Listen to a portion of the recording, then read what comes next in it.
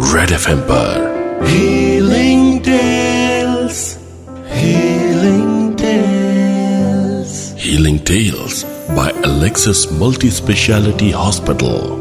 Alright, welcome back to one more interesting and insightful podcast of the Healing Tales, जहां हमारे साथ होते हैं one of the finest doctors of their respective fields.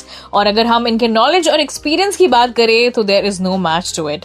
अगर हम किसी भी family की बात करें तो घर के head बोले तो मुखिया का ठीक होना बहुत जरूरी होता है. और अगर head is fine तो everything is fine. But same goes with our body as well. अगर आपका head सही से चलता है तो सब कुछ सही होगा. बट मैं ये भी बोलना चाहूंगी कि हेड सही से चलने के लिए नेक का सही रहना जरूरी है, क्योंकि हेड का कंट्रोल नेक के पास है. And to discuss on the same we have with us doctor Aditya Atal, who is a consultant brain and spine surgeon. He has done fellowship in endoscopic spine surgery.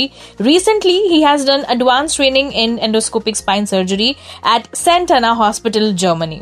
Also, he has won 2 national awards for his research work in the field of spine and endoscopic skull-based surgery. Welcome to the show, sir. Thank you. So, Dr. Aditya, अगर मैं आपके profile की बात करूं तो you look after one of the most crucial organ of human, है ना? ऐसा नहीं है कि बाकी ऑर्गन्स या बॉडी पार्ट्स इंपॉर्टेंट नहीं है, बट अगर हम हेड, नेक और स्पाइन की बात करें तो it holds our complete nervous system, right? So in short हमारा वायरिंग एंड मैकेनिज्म ये सारा यही से कंट्रोल होता है. So how important is it? आपने खुद ही पहले ही डिस्क्राइब किया है कि it is one of the most crucial organ. And जैसे आपने बताया कि जो वायरिंग की बात है जी, इट्स एब्सोल्युटली करेक्ट कि जो पूरे बॉडी के वायर्स होते हैं, from brain it goes to spine and from spine it goes to other parts of your body. Right. So yes, हमारा आज का टॉपिक है स्पॉन्डिलोसिस, और जिसे अलग अलग तरीके से प्रोनाउंस किया जाता है. सर, उसके बारे में आप कुछ बोलना चाहेंगे? देखिए, लेमैन जिस भी टर्म में प्रोनाउंस करता है, रिस्पेक्ट दैट, क्योंकि उन्हें जितना समझ में आता है, it's not that they are pronouncing it. जो उन्हें सुना है लोगों से, they are replicating it. So it's absolutely fine. Medical term जो होता है उसका वो स्पॉन्डिलोसिस होता है. Okay. So doctor, what is spondylosis? देखिए, बेसिकली अगर मुझे स्पॉन्डिलोसिस को मेडिकली डिफाइन करना है तो it is a age related degenerative procedure that happens in our body. If I have to break down it into easy version, तो मैं इसको ऐसे बोलूंगा कि उम्र के साथ में शरीर में होने वाले जो बदलाव होते हैं उसे हम स्पॉन्डिलोसिस बोलते हैं. जैसे आपने नोटिस किया होगा, उम्र के साथ में बाल सफेद होते हैं, उम्र के साथ चेहरे पे झुर्रियां आती है. उसी तरीके से उम्र के साथ में स्पाइनल कॉर्ड में जो चेंजेस होते हैं उसे हम स्पॉन्डिलोसिस कहते हैं. ओके. और बट आजकल ये एज फैक्टर इसमें नहीं रहा है, राइट सर? आपने जैसे कहा, हमने थोड़ा डिस्कस भी किया था कि आजकल हर किसी को हम देख रहे हैं कि ये प्रॉब्लम हो रही है. सो बेसिकली ये जो डायनामिक चेंज आया है एज वाले पैरामीटर में, जो पहले 45 प्लस का हुआ करता था, या इन दैट केस अपन बोल सकते हैं कि मिडिल एज में हुआ करता था, वो अब यंग एज में भी होना शुरू है. उसके पीछे मेन जो रीजन है वो है हमारा लाइफस्टाइल. लाइफस्टाइल से मेरा मतलब ऐसा आएगा कि जो अमाउंट ऑफ स्ट्रेस लेवल हमारे साथ होता है, जो हमारे ईटिंग हैबिट्स होते हैं, जो हमारे आसपास का एनवायरनमेंट है. अगर आप देखोगे तो लोगों के पास में काम के चलते ना खाने को फुर्सत है, ना आराम करने को फुर्सत है, ना ही एक्सरसाइज करने को फुर्सत है. राइट. और what are the risk factors of spondylosis, sir? देखिए, जैसे मैंने आपको बताया कि डेफिनेशन पर से अगर हम देखें तो age itself is a risk factor, क्योंकि उम्र के साथ में हर किसी को स्पॉन्डिलोसिस के चेंजेस आने ही है. किसी के अंदर कम रहेंगे, किसी के अंदर ज्यादा रहेंगे. एग्जाम्पल के तौर पे अगर मुझे बोलना हो तो कुछ लोग, जैसे फॉर एग्जाम्पल हमने बालों की अगर बात कर रहे हैं तो रामदेव बाबा को देख लीजिए, ही मस्ट बी 60 प्लस, पर he doesn't have grey hairs. और एट द कॉन्ट्री आप देख लीजिए बहुत सारे यंगस्टर्स, तो you can exactly correlate this with spondylosis. आपको अभी भी बहुत सारे फिट लोग मिलेंगे इन दैट एज ब्रैकेट जिनको बहुत ही मिनिमल या माइल्ड स्पॉन्डिलोसिस के चेंजेस रहे होंगे, जबकि यंगस्टर्स में काफी ज्यादा है. इसके अलावा जो दूसरे रिस्क फैक्टर्स होते हैं उसके अंदर अगर हम देखें तो job profile is one of the very important risk factor. जैसे ऑफ लेट हमने देखा है कि जिनका सिटिंग जॉब होता है या फिर लॉन्ग सिटिंग आवर्स जिनका जॉब वारंट करता है, ऐसे केसेस में स्पॉन्डिलोसिस काफी कॉमन रहता है. जब हम कुछ ज्यादा वजन उठाते हैं, like job profile where weight lifting is required, और rather for that case otherwise भी weight lifting itself increases the stress on spine, which in turn causes spondylotic changes. इन सब चीजों के अलावा जो पोस्चर होता है, what I believe is कि पोस्चर सबसे इम्पोर्टेंट चीज है, जो अगर हमारा पोस्चर सही है तो स्पॉन्डिलोसिस होने की जो संभावना होती है वो काफी हद तक के कम हो जाती है. तो bad posture is a very important and a very basic risk factor for spondylosis. On top of that अगर हम इन सब चीजों को छोड़ दे तो tobacco, I mean any form of tobacco, चाहे आप ओरल टोबैको ले रहे हो या स्मोक कर रहे हो, in that case even if you are expose to passive smoking, even that itself is a additional risk factor for spondylosis. Usually आजकल जो यंगस्टर्स में स्पॉन्डिलोसिस दिखने का जो मेन कारण रहा है, tobacco is one of the main reason for spondylosis in young. Alright. So spondylosis के कितने टाइप्स होते हैं डॉक्टर? एज सच यदि मुझे आपको गिनाना पड़े तो there are many types, like more than 20 different types of spondylosis in general. अगर हमें बोलना है 20 different types of, yeah. Oh God. So you would have heard about slip disc, कमर में गैप आ गई है, गर्दन में गैप आ गई है, नसों के ऊपर दबाव आ गया है. There are many different types जो लेमैन लोग नॉर्मली जिसको स्पॉन्डिलोसिस कंसिडर करते हैं. ऑलराइट. डॉक्टर, तो दिन में आपके पास कितने पेशेंट्स आते हैं ये प्रॉब्लम लेके? दिन में हमारे पास में मेजर पेशेंट्स जो मेरे पास में होता है, मेरे पास में like being very specifically and working dedicatedly for spondylosis, मेरे पास में ऑलमोस्ट 70 to 80% जो मेरे पेशेंट्स होते हैं वो स्पॉन्डिलोसिस की शिकायत के साथ मेरे पास आते हैं.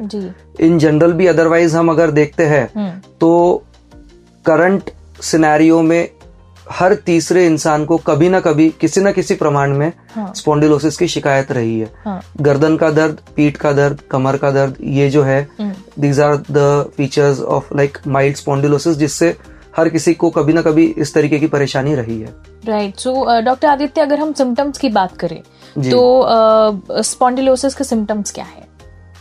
जैसे हमने जस्ट अभी थोड़ी देर पहले ही बात की, गर्दन का दर्द, पीठ का दर्द, कमर का दर्द, ये जो होते हैं ये माइल्ड सिम्टम्स में हम कंसिडर करते हैं. ब्रॉडली अगर मुझे सिम्टम्स को डिफाइन करना है तो मैं उसको माइल्ड, मॉडरेट और सीवियर सिम्टम्स ऐसे डिफाइन करना पसंद करूंगा, जिसके अंदर जो गर्दन, पीठ और कमर के दर्द के बारे में बात हमने की, ये माइल्ड सिम्टम्स में आते हैं. मॉडरेट सिम्टम्स के अंदर यदि ये गर्दन और कमर का दर्द आपके हाथों में या पैरों के अंदर झिंझिनी या फिर इलेक्ट्रिक करंट के जैसे सेंसेशंस लाना शुरू कर दे तो हम उसे एक मॉडरेट पेन मतलब मॉडरेट सिम्टम्स में कंक्लूड करते हैं. या फिर कुछ आपको अजीब से सेंसेशंस आते हो, बर्निंग सेंसेशंस हो गए, या फिर जिसे हम मेडिकली पैरास्थेशियास बोलते हैं, और आम भाषा में यदि बोलना है तो कोई भी प्रकार का एबनॉर्मल सेंसेशन हाथों में या पैरों में, ये वाला चीज हो गया. फिर उसके बाद में कमर का अकड़ जाना, लाइक आपका जो चलने का कैपेसिटी है, आप थोड़ा दूर चलोगे आपको इतना तेज दर्द होना शुरू हो जाएगा कि यू हैव टू वेट. तो ये वाले जो चीजें होती है, these are considered as moderate symptoms. यदि मुझे सीवियर सिम्टम्स के बारे में बात करना है तो स्पाइनल कॉर्ड में यदि आपके हाथों में या पैरों में कमजोरी आना शुरू हो जाती है, या फिर आपके हाथ और पैर टाइट होने की वजह से आपका चलने का बैलेंस कम ज्यादा हो जाए, या तो फिर आपको पेशाब करने में कुछ समस्या आना शुरू हो जाए, तो मोर और लेस इस तरीके के जो सिम्टम्स होते हैं उसे हम सीवियर कैटेगरी के अंदर कंसिडर करते हैं. So doctor, let's talk about evaluation of spondylosis. Spondylosis का इवैल्यूएशन या फिर असेसमेंट यदि हमें करना है तो इसके दो मेन हेडिंग्स रहेंगे. एक तो क्लिनिकल इवैल्यूएशन होगा और दूसरा रेडियोलॉजिकल इवैल्यूएशन होगा.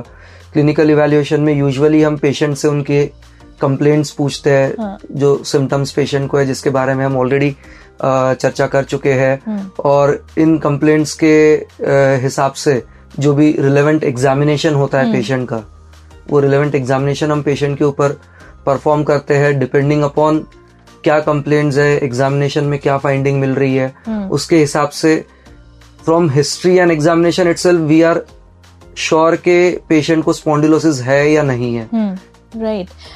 डॉक्टर, स्पॉन्डिलोसिस के ट्रीटमेंट्स के अगर हम बात करें तो कितने प्रकार के ट्रीटमेंट होते हैं? मैं इसको टर्म यूज करता हूँ temporary solution and permanent solution. Temporary treatment के अंदर ऐसा होता है कि एट टाइम्स कुछ पेशेंट्स में यदि हम सिर्फ बेड रेस्ट दे दे और कुछ सिंपल एनाल्जेसिक या मसल रिलैक्सेंट मेडिकेशंस दे दे, patient will be fine with that. Non operative, इसके अंदर भी ऑपरेटिव नॉन ऑपरेटिव दो प्रकार होते हैं जी। Surgery is like a kind of at the top of pyramid for temporary treatment जी।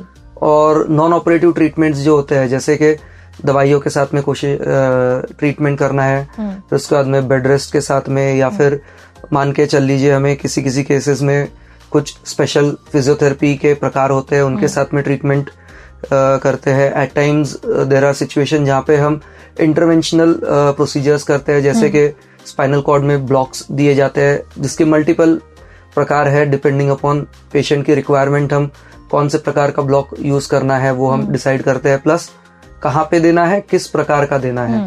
तो ये सारे हमारे जैसे नॉन ऑपरेटिव ट्रीटमेंट आते हैं, जिसका मेन स्टेज जो है for every given patient we start initially with rest and simple analgesics. Depending upon severity of symptoms हम डिसाइड करते हैं कि इनको और दूसरे जो नॉन ऑपरेटिव मोडालिटीज है उनकी आवश्यकता है या नहीं है। तो मुझे बताइए कौन से प्रकार के ऐसे पेशेंट्स होते हैं जिनको ऑपरेशन की जरूरत होती है? मेरे एक्सपीरियंस में व्हाट आई हैव रियलाइज्ड के देयर आर ओनली 10% पेशेंट जिन्हें स्पॉन्डिलोसिस की समस्या है और उन्हें सर्जरी की आवश्यकता है जी। 90% ऑफ केसेस जो होते हैं स्पॉन्डिलोसिस में वहां पे ट्रीटमेंट नॉन सर्जिकल वे से ही संभव है। ऑलराइट डॉक्टर, प्रिकॉशंस क्या क्या लेने चाहिए? आप जो प्रिकॉशन बोल रहे हैं वही मेरे एंड पे आई कॉल इट एज और I term it as permanent solution. Yes, तो प्रिकॉशंस के अंदर दो मेन चीजें होती है। एक के बारे में हमने थोड़ी देर पहले ही बात की थी, इट इज लाइफस्टाइल मॉडिफिकेशन, और दूसरी जो चीज होती है वो होती है regular exercises. But in short यदि मुझे बात करना है तो हमारा पोस्चर सही रहना बहुत ही जरूरी है। खड़े रहते वक्त, बैठते वक्त, चलते वक्त और सोते वक्त हमारा पोस्चर ज्यादा रहना और भी ज्यादा जरूरी है। Again there is a physics behind it, क्योंकि जब हम खड़े रहते हैं, चलते हैं या बैठते हैं तो उस वक्त ग्रेविटेशनल फोर्स जो होता है उसके अगेंस्ट हमारे स्पाइन को, हमारे बॉडी को संभालना होता है। जबकि जब हम सोए होते हैं या लेटे होते हैं तो जो ग्रेविटेशनल फोर्स है वो एलिमिनेट हो जाता है जी। तो प्रैक्टिकली आपके स्पाइन को सबसे ज्यादा रेस्ट मिलता है जब आप सोए हो। और यदि सोते वक्त आपका पोस्चर बराबर नहीं है तो आपने बहुत सारे लोगों को सुना है, यार मेरी गर्दन अकड़ गई, यार मेरी कमर लग गई। ये तो है। तो you know proper sleeping position कौन सी है, कैसे सोना चाहिए? बिकॉज रात में तो जब आप सोते हो तो आपको खुद पता नहीं चलता कि आप कब किस करवट बदल लेते हो and everything. It's a very common problem. लेकिन कैसे है, स्पॉन्डिलोसिस में हम तकिया यूज करें या ना करें, it's a very common question जो मेजॉरिटी ऑफ पेशेंट्स बोलते हैं। लोगों का बोलना होता है कि हमने तकिया यूज करना बंद कर दिया है। गर्दन के लिए सबसे सही पोस्चर वो होता है सोने में जब आप सोते वक्त ये इमेजिन कर सको कि आपकी गर्दन आपके चेस्ट के लेवल पे आ रही है। यदि आपका तकिया बड़ा रहेगा तो आपकी गर्दन ऊपर चली जाएगी। आप यदि बिना तकियों के सोएंगे तो आपकी गर्दन नीचे चली जाएंगी। Both of these are not good for you. ऐसा साइज ऑफ तकिया जहां पे आप गर्दन रख के ये महसूस कर सको कि it is in level of your chest, that is the best position for your neck while sleeping. Ultimately what I am happy with, अगर आपका स्पाइन खुश है तो ऐसा है कि सब सही है। तो इन सब चीजों से हमने स्पाइन के ऊपर जो वर्कलोड है या स्ट्रेस है उसको कम किया है। जो मैंने दूसरा पार्ट आपको बताया था परमानेंट ट्रीटमेंट में, दैट इज एक्सरसाइजेस। तो एक्सरसाइज करने से ऐसा होगा कि आपकी जो कमर की या गर्दन की या पीठ की जो मांसपेशियां है वो स्ट्रेंथन होगी, और अगर वो ज्यादा स्ट्रेंथन होगी तो ऑब्वियसली वो स्पाइनल कॉर्ड को ज्यादा बेहतर सपोर्ट कर पाएंगी।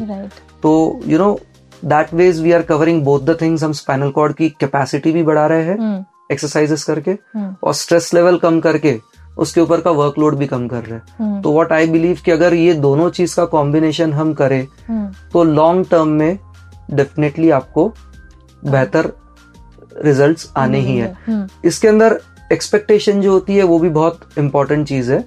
कैसे होता है कि जैसे मैंने बताया, स्पॉन्डिलोसिस कोई एक दिन में नहीं हो गया है, समय के साथ चलता आ रहा है। तो ये प्रॉब्लम अगर आपको कुछ महीनों से या कुछ सालों से चल रहा है, तो इसका मतलब ये नहीं हुआ कि ट्रीटमेंट करके, लाइफस्टाइल मॉडिफिकेशन करके फटके से गायब हो गया। ये चीज को आपको मेंटेन करके रखना पड़ेगा। धीरे धीरे आप नोटिस करोगे कि आपकी सीवियरिटी ऑफ सिम्टम, आपका फ्रीक्वेंसी ऑफ सिम्टम कम होगा, और over a period of time आपको एक अच्छा रिजल्ट इसके अंदर मिलेगा। So, डॉक्टर आदित्य, हम अब बात करेंगे स्पाइन सर्जरी के बारे में। अब स्पाइन सर्जरी से रिलेटेड कई सारे मिथ्स भी है, क्या बोलना चाहेंगे उस पर? आज की डेट में अगर किसी को भी स्पाइन सर्जरी एडवाइस होए तो सबसे पहला चीज जो पेशेंट के या उनके आसपास के लोगों के दिमाग में आता है कि स्पाइन सर्जरी मतलब पेशेंट काम से चला गया। Okay, that is a very common thought process जो बहुत सारे लोगों की होती है। पर मुझे ऐसा लगता है, रादर मेरे एक्सपीरियंस में यदि मैं देखूं तो यूजुअली स्पाइन सर्जरी के बाद में पेशेंट काम से जाता नहीं है, वापस काम पे लग जाता है। ओके, क्योंकि मुझे ऐसा, मतलब जो मेरा एक्सपीरियंस रहा है, I have been working in this field from almost 2012 and what I have seen in 90% of cases where I have operated, I would have operated like more than 1,000 spine surgeries in last 10 years. तो 90% cases में जो outcome होता है वो पहले से decided होता है, डिपेंडिंग अपॉन किस चीज के लिए हम सर्जरी कर रहे हैं। और मेजॉरिटी केसेस में if it is a lumbar spine, मतलब कमर से रिलेटेड यदि स्पाइन की हम सर्जरी कर रहे हैं, तो मेजॉरिटी केसेस के अंदर हमें अच्छे आउटकम्स ही मिलते हैं। रादर 90% केसेस में जो आउटकम मिलने वाला है वो हम पहले से ही डिफाइन कर सकते हैं। यूजुअली स्पाइन सर्जरी के मल्टीपल प्रकार हुआ करते थे। इनिशियल डेज में 2000 के पहले it used to be a open spine surgery for majority of the cases, जो मुझे लगता है कि अब एक इतिहास बन गया है। There are very few scenarios और situations where we have to go for a open spine surgery. Most of the cases में हम माइक्रोस्कोपिक सर्जरीज ही करते हैं। रादर मैंने अपने करियर में जो मेजॉरिटी केसेस की है, दे आर ऑल माइक्रोस्कोपिक। पिछले 2 साल से या 3 साल से हमने ये देखा है कि एंडोस्कोपिक स्पाइन सर्जरी का भी जो प्रचलन है वो काफी ज्यादा कॉमन हो गया है। With advancement in technologies, microscopic surgeries के साथ साथ एंडोस्कोपिक सर्जरीज भी स्पाइन में होना शुरू हो गई है। और with any given form of surgery, whether it is open, microscopic और एंडोस्कोपिक, इट इज मोर और लेस प्री डिफाइंड के सर्जरी के पहले आपका क्या स्टेटस है, आपकी क्या बीमारी है, या मेरा बोलने का मतलब है किस प्रकार का आपका स्पॉन्डिलोसिस है, उसकी क्या सीवियरिटी है और आपके क्या सिम्टम्स है। मैंने देखा है यदि पेशेंट के सिम्टम्स, एग्जामिनेशन और जो उनका रेडियोलॉजी इन्वेस्टिगेशन हमने किया है, अगर ये तीनों चीजें मैच करती है तो 90% केसेस में अच्छे रिजल्ट्स ही मिलते हैं। ओके, यूजुअली माइल्ड सिम्टम्स में हमें सर्जरी की आवश्यकता नहीं होती है। मॉडरेट सिम्टम्स में काफी सी बार सर्जरी की जरूरत पड़ती है। सीवियर सिम्टम्स में सर्जरी के अलावा दूसरा और कोई भी रास्ता नहीं होता है। क्योंकि यदि हम सीवियर सिम्टम्स होने के बावजूद भी सर्जरी ना करें तो सिम्टम्स आगे बढ़ते ही चले जाने हैं और विथ टाइम पेशेंट को नुकसान ज्यादा होगा रादर देन फायदा होने के बाय नॉन सर्जिकल वे। तो ऐसे सिचुएशन में हमें सर्जरी के ऊपर ही फोकस करना चाहिए। एग्जैक्टली। डॉक्टर, ये सर्जरी, स्पाइन सर्जरी के लिए नॉर्मली कितना खर्चा आता है? कितना खर्चा आता है ये तो डिपेंड करता है मैडम कि आप सर्जरी कहाँ पे करा रहे हो। Like I would just like to answer this question in a very diplomatic way कि आप अगर से रोटी ढाबे पे लोगे उसका प्राइस अलग रहेगा, 2 स्टार में लोगे उसका प्राइस अलग रहेगा, 5 स्टार में लोगे उसका प्राइस अलग रहेगा। सेम तरीके से आप स्पाइन सर्जरी गवर्नमेंट हॉस्पिटल में करवा सकते हो जहाँ पे it is like you know hardly any cost. आप नर्सिंग होम्स हो गए या फिर कोई कॉर्पोरेट हॉस्पिटल हो गया, इन दैट केस आप एक छोटे डिस्ट्रिक्ट सेंटर पे ऑपरेट करवाइए, या टायर 2 सिटी में ऑपरेट करवाइए, या टायर 1 सिटी में ऑपरेट करवाइए। तो मुझे ऐसा लगता है कि ये जो कॉस्ट है, it is very discretional, it depends on lot of other factors which are not related to patients symptoms. आप क्या चाहते हो, आप जिस तरीके की सर्विसेज चाहते हो या जहाँ पे चाहते हो, उस हिसाब से आपको कॉस्टिंग आएगा। जी बिल्कुल। सो डॉक्टर, हम बात करने वाले थे outcome and prognosis of spondylosis. जैसे हमने अभी तक के डिस्कस किया है, स्पॉन्डिलोसिस के अंदर आउटकम के बारे में अगर मुझे बात करना है, मतलब it's not just about spondylosis, किसी भी बीमारी के अंदर हमें आउटकम के बारे में बात करना है। अगर सिम्टम्स आपके सेटल हो गए, आपका आउटकम अच्छा हो गया, लाइक यू हैव डिलीवर्ड जिस चीज के लिए पेशेंट आपके पास आया था, पर इसका जो लॉन्ग टर्म प्रोग्नोसिस होता है, दैट इज वेरी इंपॉर्टेंट। और जैसे हमने डिटेल में चर्चा की है अबाउट परमानेंट ट्रीटमेंट, मुझे ऐसा लगता है कि स्पॉन्डिलोसिस के अंदर जो प्रोग्नोसिस होता है, it majorly depends upon patient कितना मोटिवेटेड है जी। क्योंकि इनिशियली तो पेशेंट के सिम्टम्स रिलीव करने के लिए we have lot of options जो हमने डिस्कस किए हैं, और विथ वन और other option things are going to improve, पर पेशेंट उसे कितना मेंटेन करके रख सकता है लंबे समय में, ये मेजरली पेशेंट के ऊपर डिपेंड करता है। There are very few other factors. Obviously permanent treatment में हम स्मोकिंग को बंद करने के बारे में या फिर टोबैको यूज को बंद करने के बारे में बात नहीं किए थे। That is a very important factor again for long term prognosis.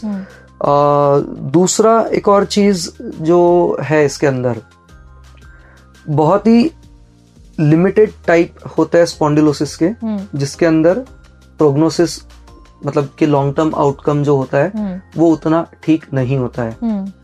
पर उसका मतलब ये नहीं होता है कि लॉन्ग टर्म आउटकम ठीक या प्रोग्नोसिस उतना ठीक नहीं है तो उसके लिए ट्रीटमेंट ना की जाए।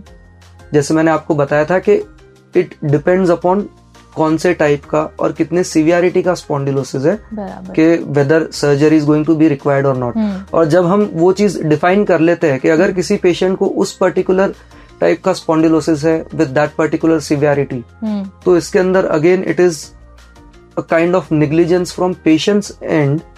रीजन इज कि ऐसा नहीं होगा कभी कि आपको डायरेक्ट सीवियर सिम्टम्स आ गए। मेरे पास में हाल ही में पेशेंट रहा है जो एडमिटेड है, 5 years से उनको कंप्लेंट्स है। Over a period of time धीरे धीरे धीरे धीरे धीरे बढ़ते चले गए।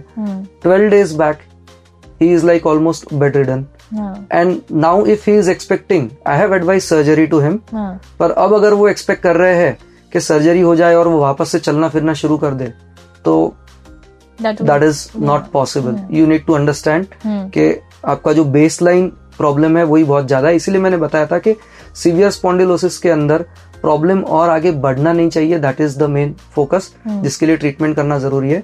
बेड रिडन होने के बाद में भी there are still lot of movements which are possible for him, but यदि हम सर्जरी ना करें उसके ऊपर तो धीरे धीरे करके वो भी एक एक से कम होते चले जाएंगे।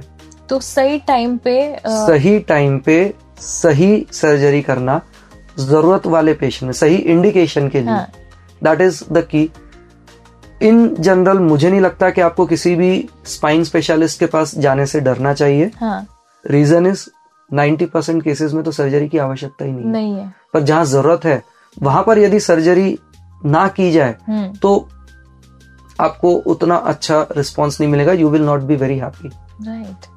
सो डॉक्टर, कई सारे पंचकर्मा और ये मतलब जगह जगह पर आप देखोगे जो क्लेम, राइट, आयुर्वेदिक होम्योपैथिक, जो लोगों को ये बताते कि हम स्पाइन से रिलेटेड जो प्रॉब्लम्स है उसको ठीक करते हैं, तो ये कितना सही है?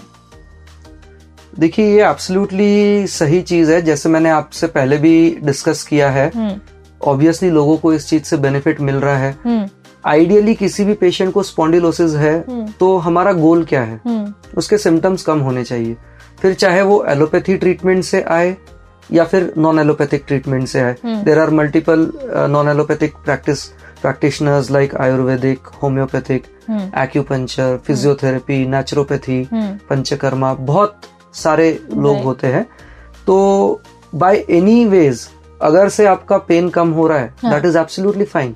बट अगेन जैसे मैंने आपको बताया कि सिम्टम्स का कम होना या रिलीफ होना is just a temporary solution.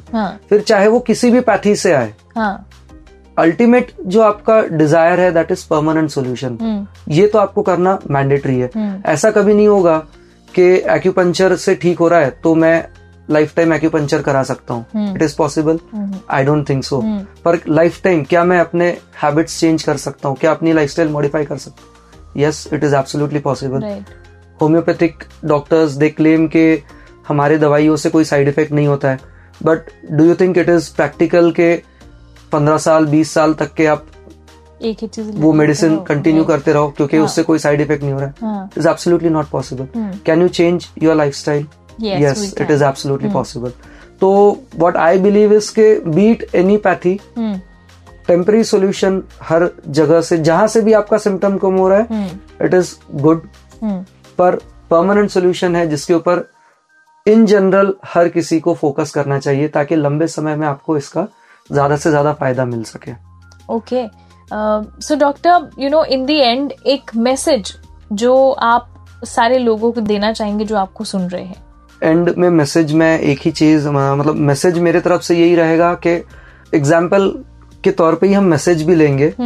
आपके बाल सफेद हो गए हैं, आपने हेयर डाई किया है, कितने दिन तक के बाल सफेद काले रहेंगे? 2 weeks. What is a permanent solution? Hair care. आप अगर अपने बालों का अच्छा ध्यान रखोगे तो उनकी सेहत अच्छी बनी रहेगी।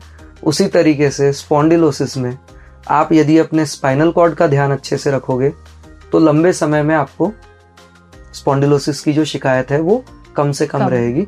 आपकी ये अपेक्षा रखना कि मुझे कभी ही स्पॉन्डिलोसिस नहीं होगा, इट इज अनरियलिस्टिक, क्योंकि विद टाइम ये कुछ ना कुछ प्रमाण में हर किसी को होना ही है। सिर्फ वो प्रमाण को यदि हम कंट्रोल करके रख ले तो उससे बड़ा और कुछ अचीवमेंट नहीं रहेगा। सो स्पाइन केयर जिसके बारे में हमने डिस्कस किया है, if you focus on that आप बहुत खुश रहेंगे। बिल्कुल। एंड डॉक्टर, इससे पहले भी जैसे कि हमने बात करी मेरे पोस्चर के बारे में अब मुझे बताइए, अगर मुझे इस चेयर पे बैठना है तो मुझे कैसे बैठना पड़ेगा? एक नॉर्मल इंसान को कैसे बैठना चाहिए? देखिए, चेयर पे जब हम बैठ रहे हैं तो उसके अंदर जो हमारी बॉडी है, हमारे जो नीज के नीचे के पैर हो गए, उसका एक एक्सेस बन गया। नीज से तो कमर तक के जो पैर हो गए उसका एक एक्सेस बन गया। कमर से तो गर्दन, दैट हैज बिकम एक एंटाइटी, और गर्दन के ऊपर जो हमारा सिर है दैट हैज बिकम एक एंटाइटी। सो एक चीज जो मैं पहले भी डिस्कस किया हूँ कि your shoulders should be always parallel to the floor. And again yes, छोड़ मत दो, I mean you need to work on it. Okay, आपके शोल्डर्स जो है that should be parallel to the floor. Again ये जो डिफरेंट कंपोनेंट्स हमने देखे हैं, अगर ये सारे के सारे एक ही एक्सेस में रहेंगे तो it is obviously going to be good for you. बैठते वक्त जो चेयर होती है उसका बहुत ज्यादा इंपॉर्टेंस होता है। आपने ये चीज रियलाइज भी क्यों होंगी, आजकल तो इस चीज के बारे में बहुत ज्यादा अवेयरनेस आ गई है कि जो एक पीठ का जो कर्व होता है, लंबार कर्वेचर जो होता है चेयर का, वो अच्छा रहना बहुत जरूरी है यदि आपको प्रोलॉन्ग सिटिंग करनी है। तो अगर से कोई चेयर का बैक रेस्ट अगर से सीधा है तो that is not going to be good for your spine. आपने नोटिस किया होगा लोग तकिया रख देते हैं सो दैट यू नो तकिया रखने से कमर को आराम मिल रहा है। हर किसी के लिए नहीं पॉसिबल है कि एक प्रॉपर लंबार कर्वेचर वाली एक हाई एंड चेयर ली जाए, बट किसी भी चेयर पे एक डिटैचेबल लंबार सपोर्ट लगाना इज वेरी इजी। अगर आपका जॉब ही है जो डिमांड कर रहा है आपको बहुत समय बैठना है, तो why don't you get a lumbar support for yourself, ताकि आपकी कमर भी आराम रहे। और लंबार सपोर्ट लगाने का एक और फायदा ये भी है कि it will make you realize कि आपका पोस्चर गड़बड़ हो गया है, क्योंकि जब आप वो सपोर्ट के ऊपर बराबर बैठोगे तो एवरीथिंग इज फाइन। जैसे ही आपने पोस्चर चेंज किया, अननोइंगली आपको वो एक ये आ जाएगा, अरे मेरा पोस्चर गड़बड़ हो गया। Hacks for you know sitting properly, right. तो ये ये बहुत जरूरी है कि हम अपने पोस्चर पर ध्यान दें, बिकॉज अगर ये सारी चीजों के ऊपर हम ध्यान देते हैं तो आई थिंक आज से ज्यादा चीजें वहीं पे खत्म हो जाती है। बिल्कुल।